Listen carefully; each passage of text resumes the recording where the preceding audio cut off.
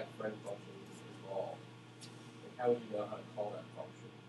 You know what to pass to it. So if you're using a library, right? Let's say standard C++ libraries, or even some other third-party library, more than likely you'll have access to the .h file, which includes a class declaration, and you can see in that .h file that the function is declared as a friend. Just always look at those. Yeah, right. So there will be a friend indicator here. Then you know how to call it. Okay. Good question.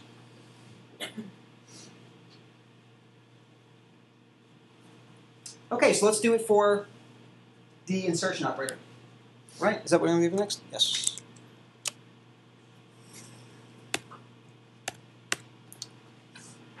All right.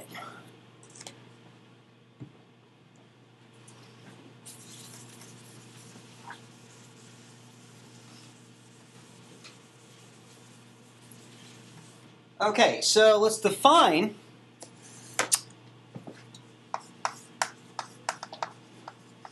the insertion operator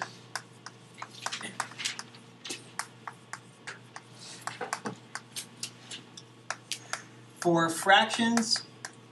So the insertion operator is going to work for fractions and output streams. So specifically, the definition of the insertion operator is going to insert the given fraction into the given output stream. Now, unfortunately, the only output stream we really looked at is cout. But you can have other output streams. You can have output streams to files. You can have output streams to HTTP streams. You can have output streams to a network socket. All sorts of different things. So streams in general are very flexible in C++. So really there is a class called OStream, and cout is an instance or an object of that class, OStream. OStream stands for output stream. And you'll see that in the definition here. So what will the name of the function be?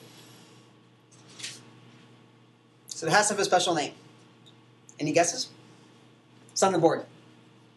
Cout? Nope. Cout is an object of the OStream class. We may use cout as a parameter, as an argument rather, to this function. But what should be the name of the function? Yes? Operator. Insertion? Right, yeah. 2 lesson signs? Yeah. So the name of the function is going to be operator insertion. That's the way you read it. All right, just like any other function definition, it's going to have a bunch of parameters. In fact, it's going to have 2 parameters in this case.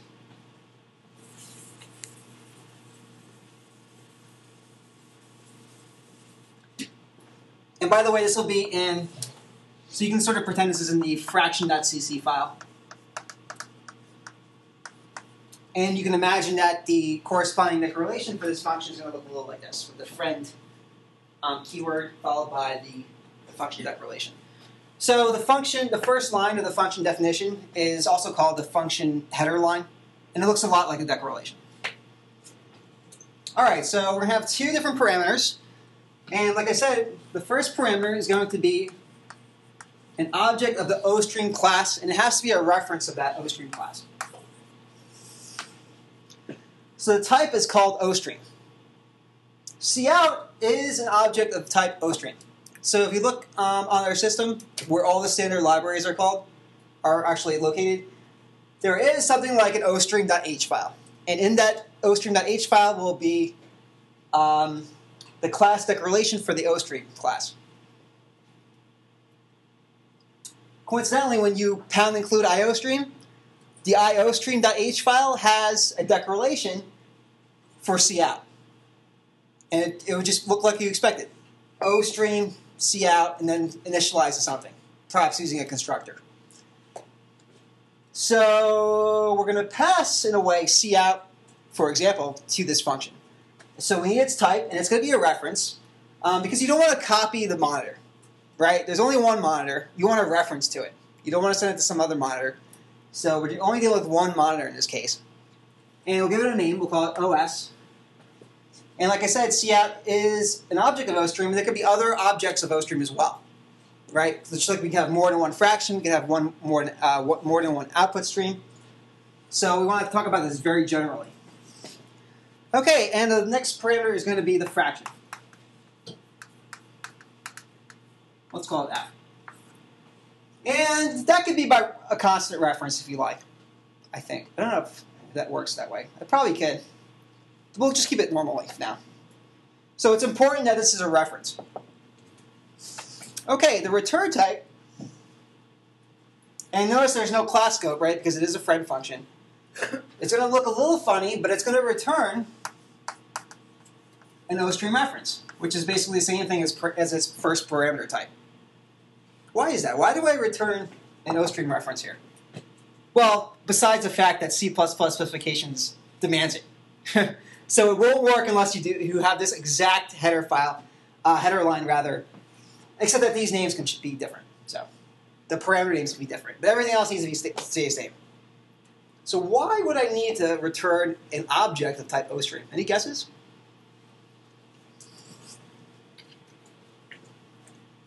Why would that be required?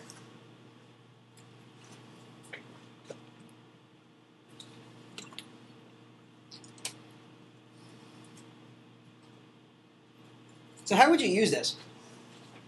Well, how do you use it right now? How do you use the insertion operator? I just unfortunately erased it just a moment ago. But I had a line up there that looked a little like this.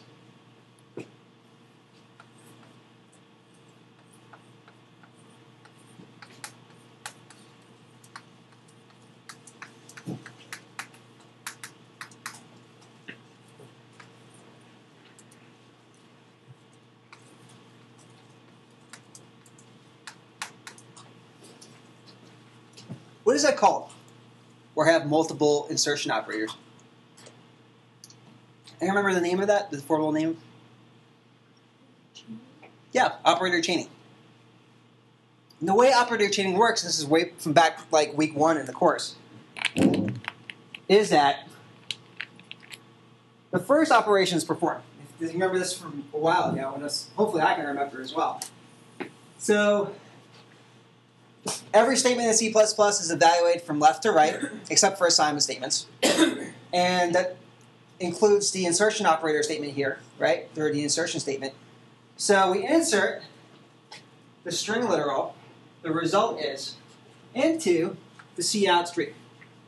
And in that case, the string literal, the result is presented on the screen, right, on the monitor. Well, what about this stuff? Where does this stuff go? This also goes to the screen, right? So this goes first, and then the value of C, which was an integer in my previous example, and then followed by an end-line signal. This all that goes to standard output, right, which is represented by cout. So what happens here is that the substitution or the evaluation of this insertion operation is what, particularly? What is the evaluation of that statement? What does that statement evaluate to? Cout, yeah. So the next thing that gets done is that you insert the value of the variable C into the standard output stream, right? That evaluation evaluates to cout as well. And lastly, this gets processed. And that's why you can write the same thing like this, right? You can make it 3 different statements.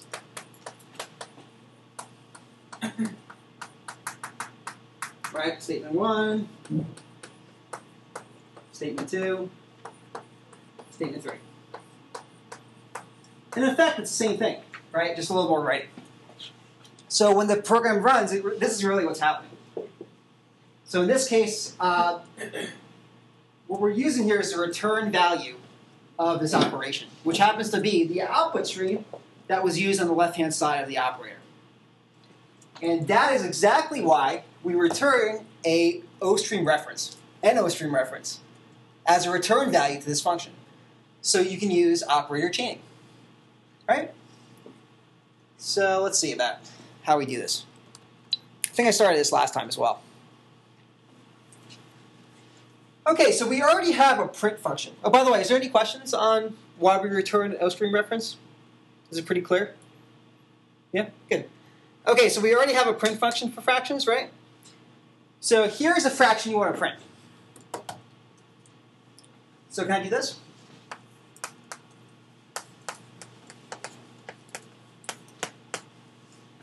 Will that be okay? Any comments? Any thoughts? Any feelings? You already know it's not okay, right? Because I'm asking whether or not it'll be okay. So why wouldn't this be okay? Is a question I should be asking. Why is it not okay to do that? Actually, it is okay in some instances, believe it or not. But so the print member function, right, when selected from a fraction object, prints the fractions to the screen, right, to see out. Numerator over denominator.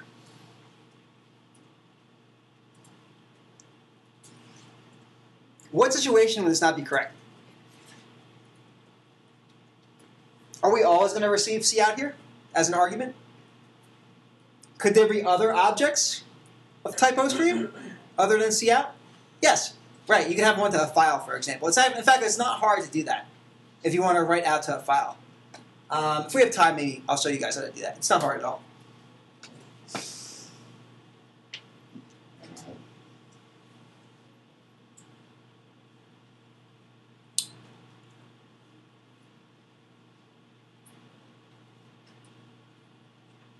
So if I sent in another object of OStream, right, to another stream that I want to output the fraction to, this would send it out to standard output.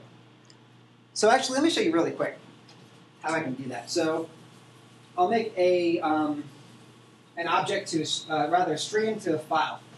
And I believe they cover this in CSE 202 if you guys take that. Who here is taking 202 as a prerequisite? 201? The other one is the EM 167, right? You guys taking that? Yeah? I'm not sure if they go over data streams there, do they? No? File streams? No? So it turns out in C++ it's very similar to using C and C out. We're talking about files. So I'll do this really quickly just to show some motivation. So there's a library called fstream, which you can include. F stands for file.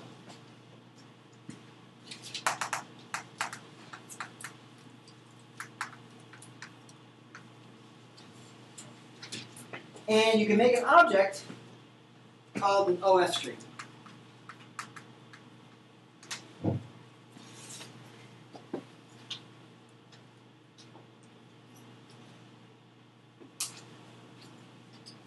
And we can name it like fout. And you give it a file name. Maybe it's text file. And the way it works here is that there's something called a class hierarchy.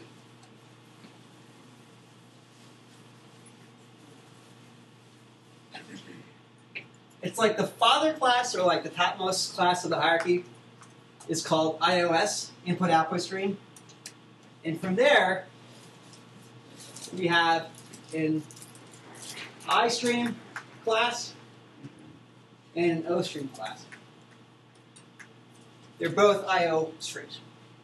And then the OStream class has another class that derives from it called OFstream. I believe this is how it works. And this one has an IFstream as well.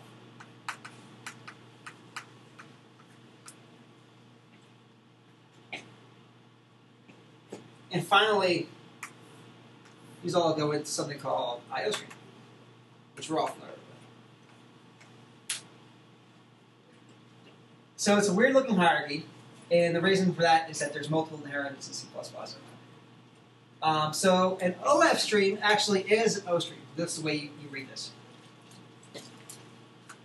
So it's an is-a relationship. An IF stream, is also an is-a relationship. Oh, yeah.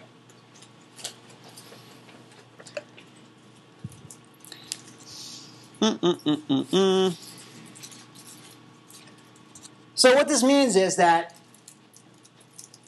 if you declare a parameter whose type is OStream, right, output stream, you can receive an argument of type OFstream. That's okay, because an OFstream is a OStream. It's sort of like cat, lion, house cat, tiger. Like a lion is a cat, a tiger is a cat, a house cat is a cat, right? A domestic cat. And then out of the house cat, you have short hair, right, and long hair. Hair cat, etc. So those arrows are all represent is a relationship. So a short hair cat is a house cat. A house cat is a cat. Likewise, an OF stream, an output file stream, is a O stream. So what I can do here in my, let's say, main program, my main function, is I can make an object instance of OF stream, right, called fout, for example, and I can connect it to a file on my hard drive as such, and I can do things like this. So instead of cout, I say fout, insert 5, and out. So that would print, or that would place rather, the numeral 5 in a text file called myfile.txt. The last thing you do here is just say close. Just close it for saving. So fout.close. And that's really the only difference between using cout and writing to a file. You just connect it to a file name, and then when you're done with it, you just close it. That's the essential difference. Now there's some error checking you should do here as well. But this just shows you that there are other objects that you can use the insertion operator on.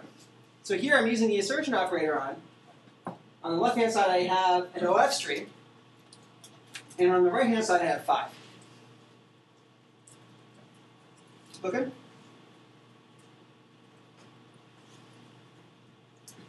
And then just for kicks, I'll write this.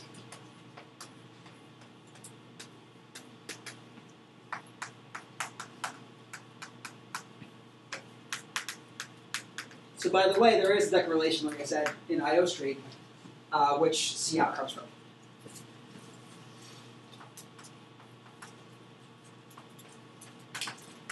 So this one prints to the file, this one prints to the screen.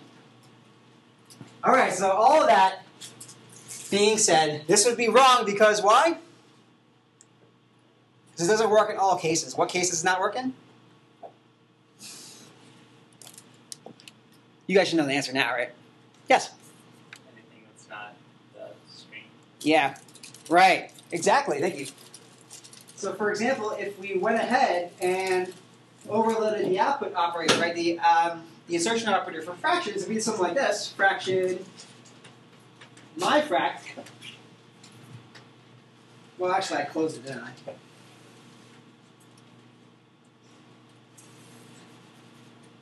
I? Okay, so fraction myfract. I'll close it again. Right, let's say it's 1/2. And then fout myfract, right? So I want to send my fraction, i.e. myfract, to my file called, well, myfile.txt, followed by an endout. And then I close the file.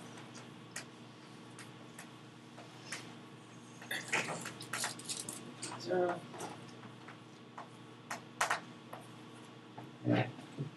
so where would that go? Would that go to the file? Right, if I had it like this? No, we go to the screen. So that would be wrong, right? Because obviously the client here wants to send to the file, right? Because they're using an instance of that file. So this is wrong. So the key here, or the key insight rather, if we changed fraction print with no parameters, right? So it basically it uses cout right in there, right? If we change that to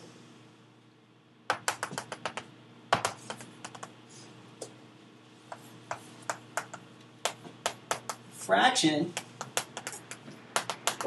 print, bless you, taking a single parameter, in particular an OStream reference,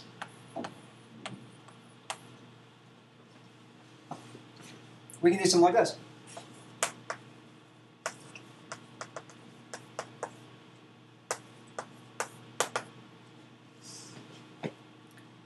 So now we don't just print out any old output stream, we print to the argument. So if we changed fraction.print with no parameters to fraction print with a single parameter, namely an OStream reference, we can send to the print function an object of type OStream, in particular OS, right there.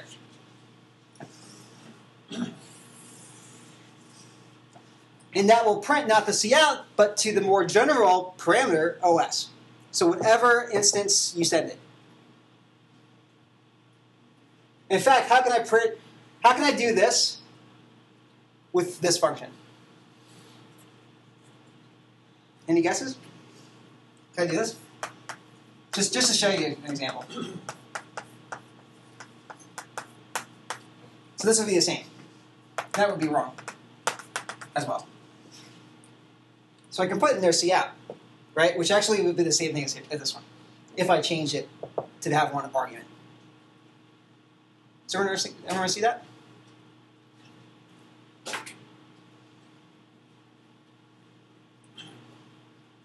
So we need to do this still, though. We need to change the print. Okay, so lastly, return the OS stream, right? Because that's our return type here. So how do I do that? How do I return the OS stream?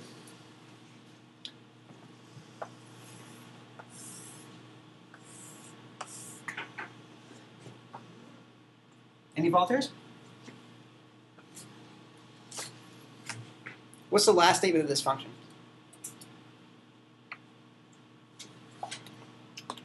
So we know have to return something, right? So we want to use the return keyword. Well, what value? What's the value we want to return there? So it says we return an OStream reference. Do we have access to an OStream reference anywhere?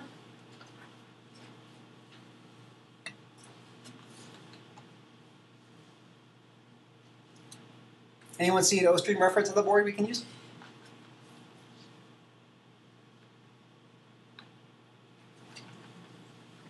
Yes? OS. OS, good.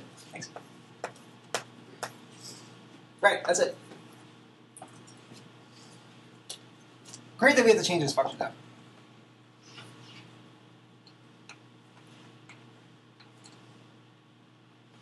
All right, so let's take a look how we can use this. So suppose we added this to our fraction class, the definition. So how would you go about using the insertion operator for fractions?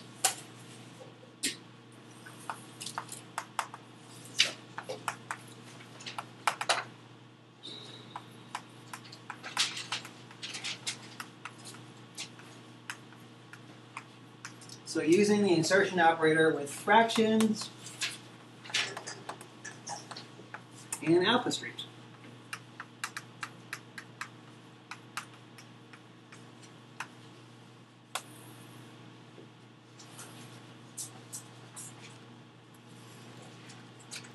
So here's one example. Fraction, fract. Let's say 3/4. And now I want to send frac to standard output. I can do that. And maybe I can give it an inline as well. All right, so that's back to what we want. So we have that now.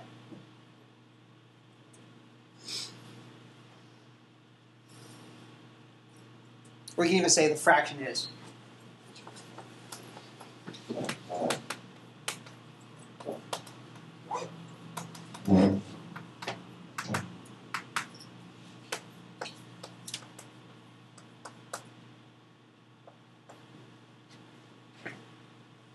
For example.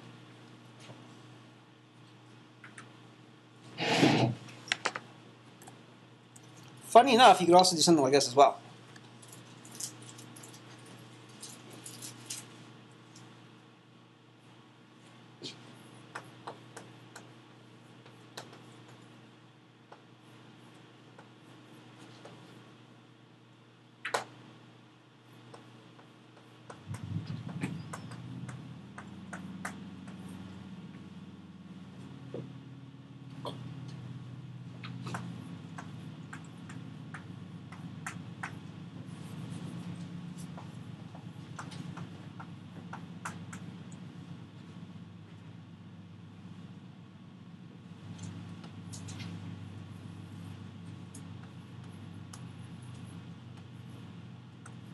So these two are the same.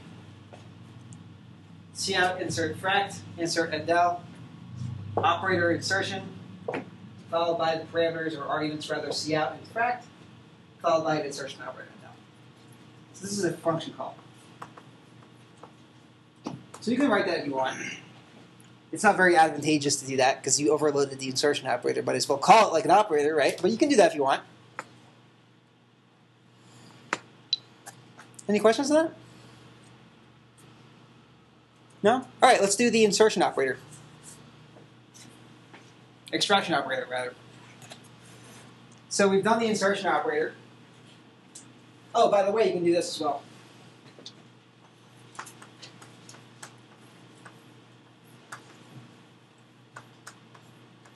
And that will work fine now.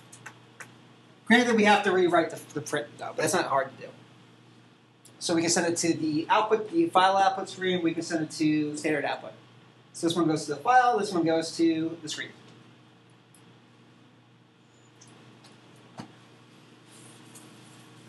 Okay.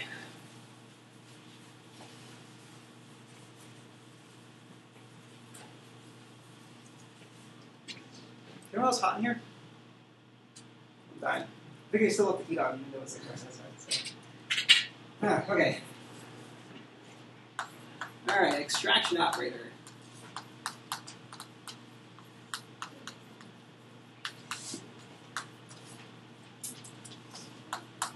For fractions and input streams.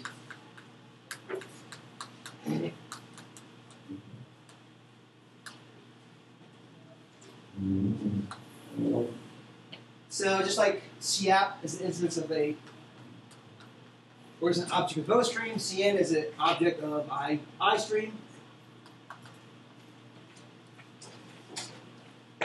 F out I have on the board was an instance of OF stream, or an object of OF stream.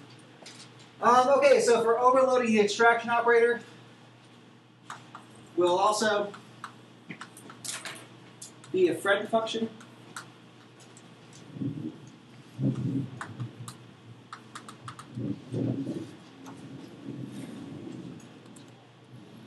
All right, it's going to look as follows. It's going to look very similar, actually.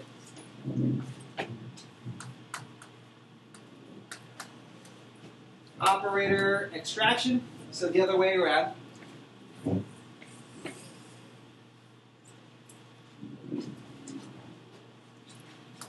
instead of an I stream, instead of an O stream, it's going to take an I stream reference. We'll call it IS.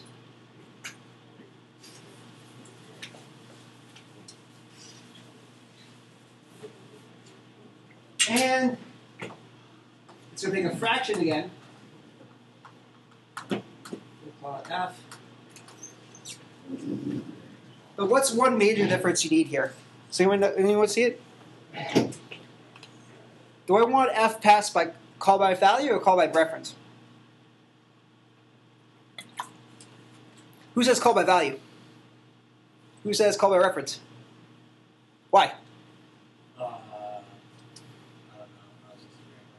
Cool. Anyone else say call by reference? What's going to happen after this call? So when you have two integers, if you have a single integer, let's say num, and you want to input a value to num from the keyboard, right? You say cin extract num. And let's say you initialize num to 5, right? And then you output num here. If I enter, suppose I enter 6. What would this print? 6, right? Better print 6, right? So the value of num, right, this simple example, I'll put a box around it, changed by calling the extraction operation. So the value changed. If it didn't change, you'd have 5 here, right, instead of 6. So the value of f, right, the fraction being passed to this function, is going to change as a result of the operation. So we want that parameter to change. How can we have a parameter change? after the call. Passes by reference, right?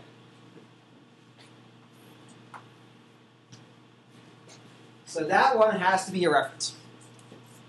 So you want to modify the state of the fraction that's passed in as argument. And likewise, we're going to do the return value of iStream reference here. Same deal, so we can do operator chaining, right? Like we do with the insertion operator, we also do with the extraction operator. All right, so we have a read function for fractions. We can't use that one as it is because it would always retrieve the input from CN. So, for example, if we wanted to retrieve the fraction from a file, we would have to, well, that wouldn't be correct, rather. So if we changed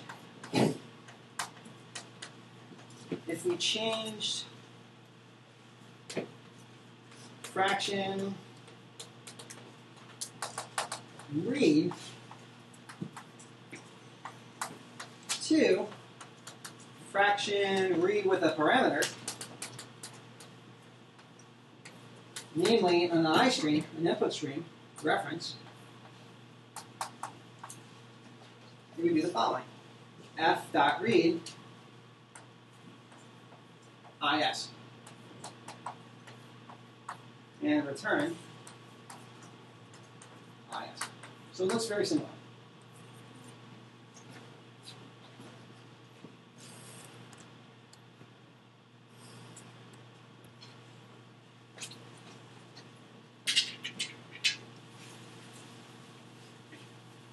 Okay, so using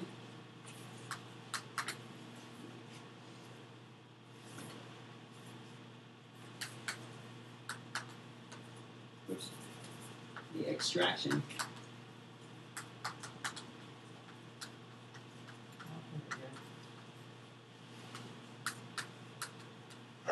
fractions and input streams.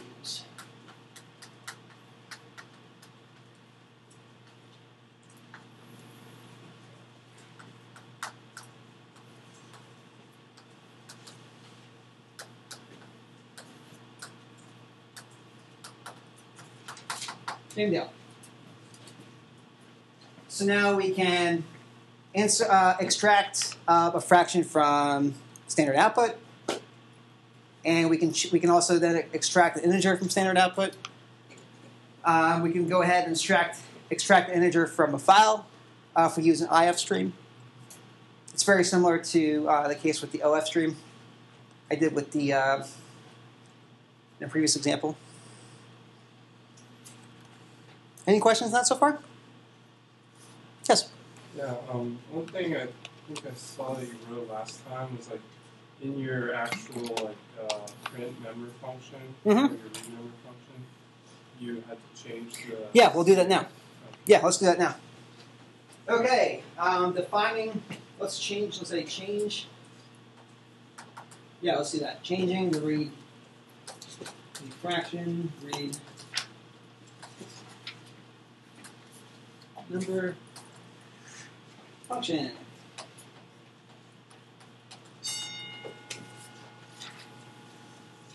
Okay, so it's going to look something like this. So the name of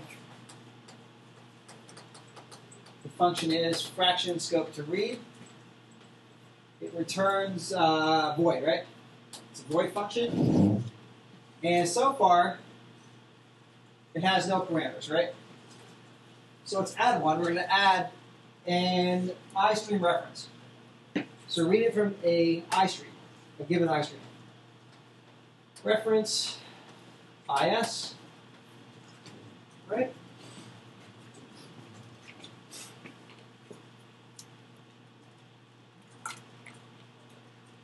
All right, so does anyone want to volunteer to give me the change? So how do we write the definition of that function?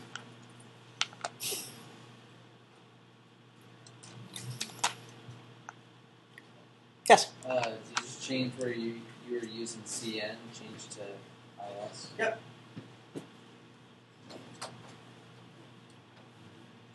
So we had a COut statement before this. You might want to remove that now, right? Because you don't know we'll be communicating with the standard output, right? You can keep it there too, it's fine. So yeah, it's going to look like is insert what? New, right?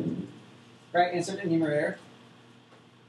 Ignore, right, the next character if you're using a slash.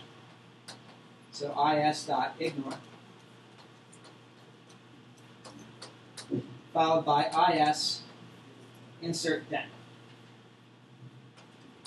And lastly, you need to assert. Assert den does not equal 0. So it looks like the same thing, except every occurrence of cin is now replaced with is. It's a very simple change. In fact, you can keep both of them. So if you read about function overloading, which is actually very similar to operator overloading that we did earlier in the quarter, you can actually overload the read operation, the read function rather.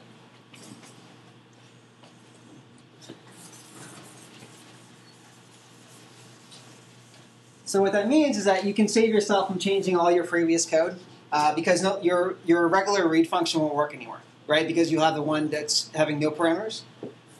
So you can actually keep that one. And in fact, if you want, you can really simplify the definition of that one, given that you have the one taking a single parameter. So function overloading is basically just having the same name, right? The same function name, except with different parameters. So we can keep our old one, if you like. So fraction read. So you can have another one read with no parameters. By the way, it would be an error to have two fraction reads with the same parameter. That would be an error. So it would be the same function. So these are two different functions, even though they have the same name. So depending on which one you use, right, the client uses maybe different versions of them. Maybe the client will use one with one parameter. Maybe the client will use one without a parameter. You have something like this.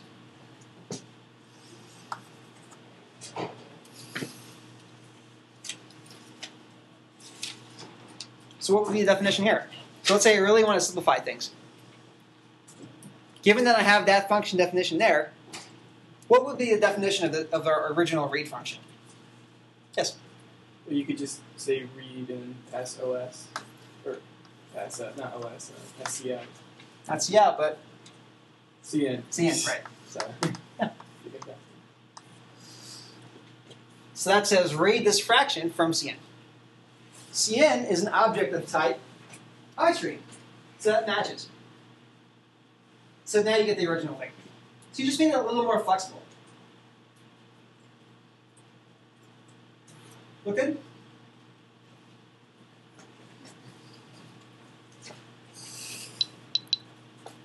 Cool. Any questions on any of this?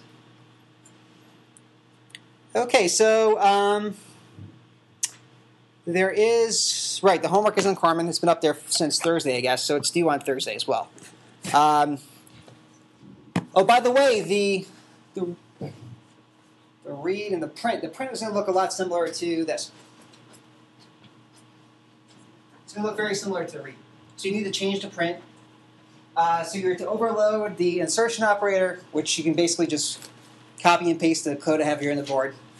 The insertion operator, the extraction operator, and you have to do the plus. And have a little program to just to test them out. It's a pretty quick assignment. If you want, you can copy the code from your old homework. If you want to copy a directory, like if you have your code in an entire directory, let's say if you had your code in, let's say, homework _fract. Let's say this is your homework directory. You can use a copy command called cp if you're on SP Sun. You have to give it a -r flag though. So you say cp-r. R stands for recursive. So what it does is that the copy program is going to recursively descend into this directory, and you would have the target directory. So let's say homework _op or something. So this would be the source. This would be the target. If there's any questions on doing that, let me know. Otherwise, you can just modify the original one. That's fine too. So it's up to you. So if you want to keep your old one, that's fine. If you want to go ahead and modify the original and submit that, that's fine too.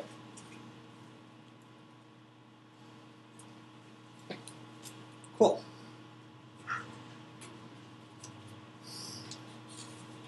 Okay, so that's online and Carmen. Yes? Were you going to talk about the addition in terms of, we have the reference for the iStream and OStream.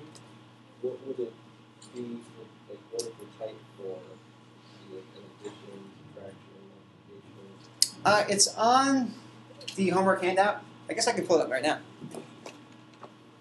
Because I started. Hey, wake up.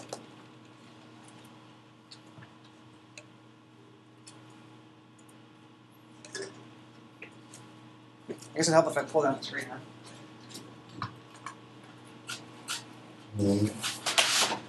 Okay.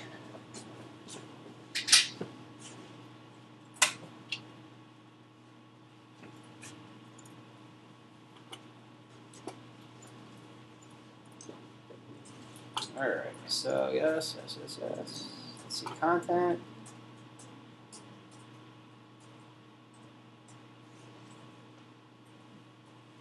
Here we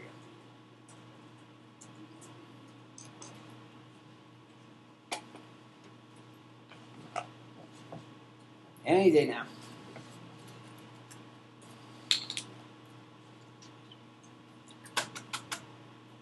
There, it worked. Tap it rather. Okay. I'm going to save it to the desktop so we can all see it better.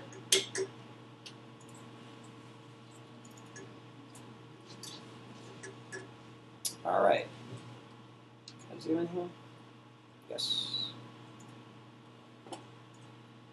All right, so the problem is to overload the following operations for either the fraction class or the estate class. So we already did fraction in this course, so you can just do it for that one. All right, so you must overload the insertion operator, the extraction operator, and operator plus. The insertion will be a non-member function. The extraction operator will be a non-member function as well. They'll both be friend functions. All right, so the addition operator will be a member function. And the reason that needs to be that way is so you can write lovely things like fraction f, fraction g, fraction, this is what I had on the board earlier. H is assigned f plus g. So in order to have this work this way, rather the plus, operator plus needs to be a member function of class fraction. And by the way, it looks like a lot like f dot add g, right? So if you did it this way, it's going to be really easy to translate it. All you need to do is really replace, right, the function name with the operator. Okay. So, all right, addition operator will be, let's see, a member function. The implementation of the addition operator must include a call to the add member function. So if you did it with the way I had it in the solution, keep your add member function and just write another operator plus. So your operator plus will just call the add function. So it just makes it a little harder, I guess. Everyone clear with that? So you'll have both an add and an operator plus. So note, you must alter the print and read functions to accomplish the above tasks. You may also overload them, as I did on the board. The prototypes, that means declarations. So the declarations of these operators for class fraction are listed below, which is basically the next page. All right, and notice the syntax here. So you use the keyword friend. And this is exactly what I had on the board. Note that you must make this one a reference. Otherwise, when you're testing your programs, it's not going to work. That's a common error. Actually, I made it myself, actually. I was wondering why it's not working, and the reason is you don't want to pass by reference there. Okay, to answer your question, here's the declaration of the operator plus. It looks exactly like the ad, except that it's called operator plus. And the usual submission. So your .h, your .cc, then just a driver program to test it. And if you want, you can just alter what you had previously. So it should be a very quick and dirty assignment. So, and if you want to copy the solution, you can do that too. If that will be easier, that'll be fine. If you want to, just I don't want to give you the files for the solution. If you copy and paste from PDFs, it doesn't work really well. So I suggest just rewriting it. So if you want to do it that way. All right. Any questions? Okay. So I wanted to quickly go over the quiz that was due today.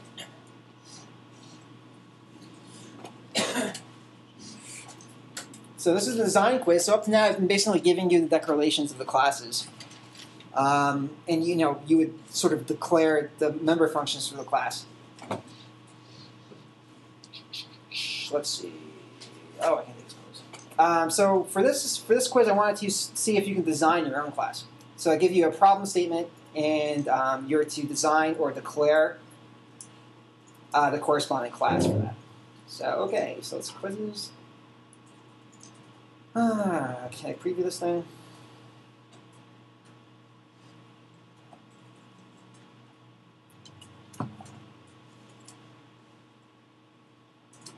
Finally. Preview. Start. Yes. Okay, so there's only one question. So I'll make this a little bigger, hopefully. Largest. There we go. All right, in computer science, a stack is a user-defined data type or a class, you can think of it that way in our terms, based on the principle of last in, first out, commonly known as LIFO. Essentially, a stack is a container of items, some items, maybe using a type def, right? And it has two basic operations, push and pop. Push adds a given item to the top of the stack, leaving previous items below it. Pop removes and returns the current top item of the stack. Yeah, right. Or just removes it, really. Doesn't have to return it. So if you think of cafeteria trays in a cafeteria line, usually the trays are in some kind of spring mechanism, right? You take one out and the next one comes up. That's kind of like a stack. It's a stack of cafeteria trays, right? So it's last in, first out. The last cafeteria tray to go inside the spring mechanism is the one that comes out first. Hopefully it's clean. So that's one example of a stack. Another example of a stack that's of importance to us particularly is something called the activation, actually the runtime stack. So we've actually been using stacks all along. Actually, the compiler has been using it for this, basically. So every time you call a function in C++, information about that function gets placed on something called a runtime stack. And other things get put on the stack, but the most important thing that gets placed on the stack is the return address. So in programs, there's something called a program counter. And like I said in the beginning, that's probably the first class, or maybe the second class of the quarter. The revolution with the von Neumann architecture is that both data and programs are stored in main memory, right? So there's something called a program counter that basically keeps track of where in memory your program is executing. So there are instructions corresponding to your program that are stored in main memory, and there is a program counter which counts where in memory, or indicates where in memory that program is. So on this runtime stack, when you run your programs, every time a function is called, starting with main, the return address, or the value of the program counter at that point, of where the function call was made is stored. So that way, when your function ends, it knows where to go back to continue executing your program. Right? So when you call a function and control returns from that function, control never returns to the beginning of the function, unless you call it from there, but it returns to where the function was called. And this goes on for every function call, right?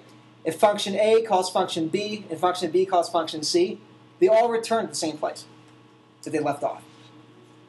So a function call pushes information about the function on the stack, and a function end, where the function ceases to execute, is a pop from the stack. I'll post a Wikipedia article about this later today. Or you can just look it up on Wikipedia. So, all right. So there's a cafeteria metaphor. Only a top is visible. So if you think about the cafeteria trays, you only can see the top tray. So if you want to see what's on the third plate from the bottom, you need to pop the first two.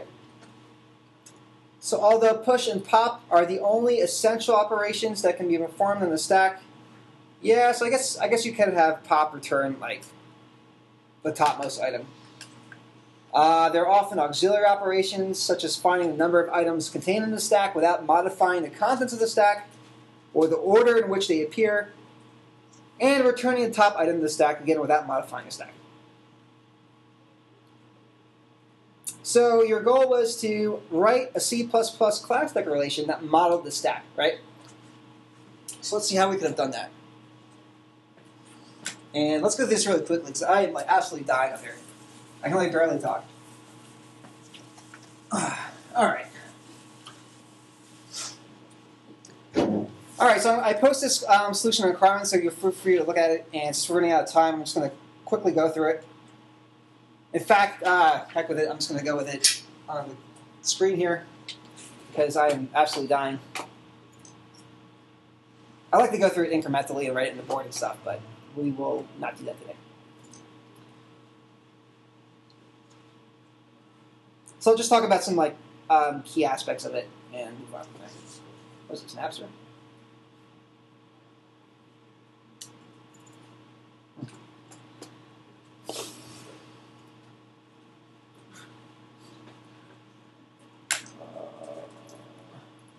Come on.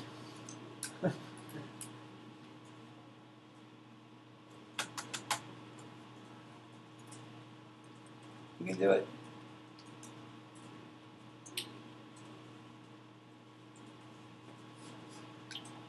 Content, let's go. Come on. All right. Maybe we'll write on the board.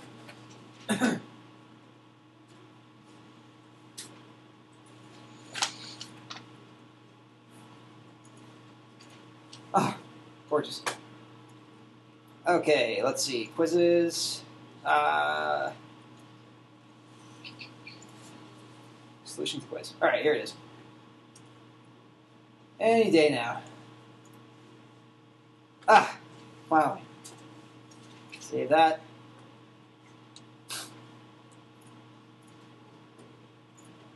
Okay, stack.h. Zoom in. Okay, can everyone see that? Good? Okay, so here's my stack.h file. I have these pre-compiler directives here. This is common idiom with C++ because depending on your compilation command, it could be possible that you multiply include the declarations of classes. So in fact, if you have one program that's pound including stack.h and another one that's including stack.h and you compile them together, the compiler will complain that you have multiple declarations of the stack class. So this little pre-compiler directive says that if you haven't defined stack yet, go ahead and define it. So that's what that pre-compiler directive means. I'm not going to test you on that, so just know what it is. And the end if here just says that's the end of the conditional statement. It's not C++, right? It's a pre-compiler directive. It's a message to the linker. I'm sure everyone's familiar with the linker, right? You've gotten nice error messages from it, no? Okay, so here I have a type def. So I want the stack to be used with all sorts of data items. So I use a type def for that. So if you want to use this to have a stack of double or a stack of fractions, you can just change the int here to that appropriate type. What's one problem with that, though? Have we discussed this before? I think so, right? What if I wanted a stack of integers and fractions simultaneously in the same program? That would be a problem, right? Because I would need to change this to either int or a fraction. So for that, there's something called templates, which we won't get into, but feel free to look into that if you like. And I can give you some directions. So there's something called C++ templates that have like different kinds of stacks. One stack for integers, one stack for doubles, one stack for fractions, so on and so forth. Okay, the first thing I have here is something called a constant, right? We all know about those. But what's new here is that there's another keyword here called static. So we're dealing with static arrays, right, which are bounded arrays. And they have maximum and actual sizes. And so I said that the maximum size of my stack is 100 elements. It's not a big stack. But you need some maximum size because the way I'm modeling the stack is with an array, with a static array. The static keyword and the word static arrays are not really related.